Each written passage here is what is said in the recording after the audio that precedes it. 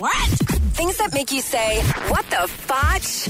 On Power 96.5. A man is recovering from injuring his butt. The 21-year-old jumped off a Wisconsin bridge before landing on a stick that impaled one of his butt cheeks. Oh, okay. Well, it could have been worse.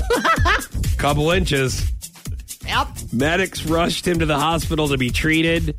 His girlfriend told cops that he drank a half-liter of vodka before jumping. He was arrested because he had an outstanding warrant. So, obviously, don't do this. Some of these stories we read for you guys to know that this is as a not, PSA, not what do. not to do. Here's another thing not to do. Drunk Doug did this once. This is a true story on the Grand Glades Bridge in Lake of the Ozarks.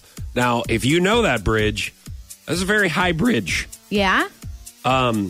They almost arrested him because they thought he was offing himself. That's how high that bridge is. So it's not normally a bridge that people jump off? No. And that's, once again, part of our PSA. Don't do this. He was fine. Somehow he talked himself out of getting arrested with Water Patrol. Oh, my God. But, first of all, don't be drinking and jumping.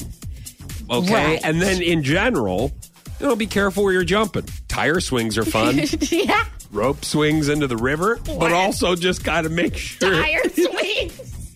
Yeah. Those are always fun. Just make sure there's no sticks that will That's a great point. impale Yes. one of your butt cheeks. What the fotch? On Power 96.5.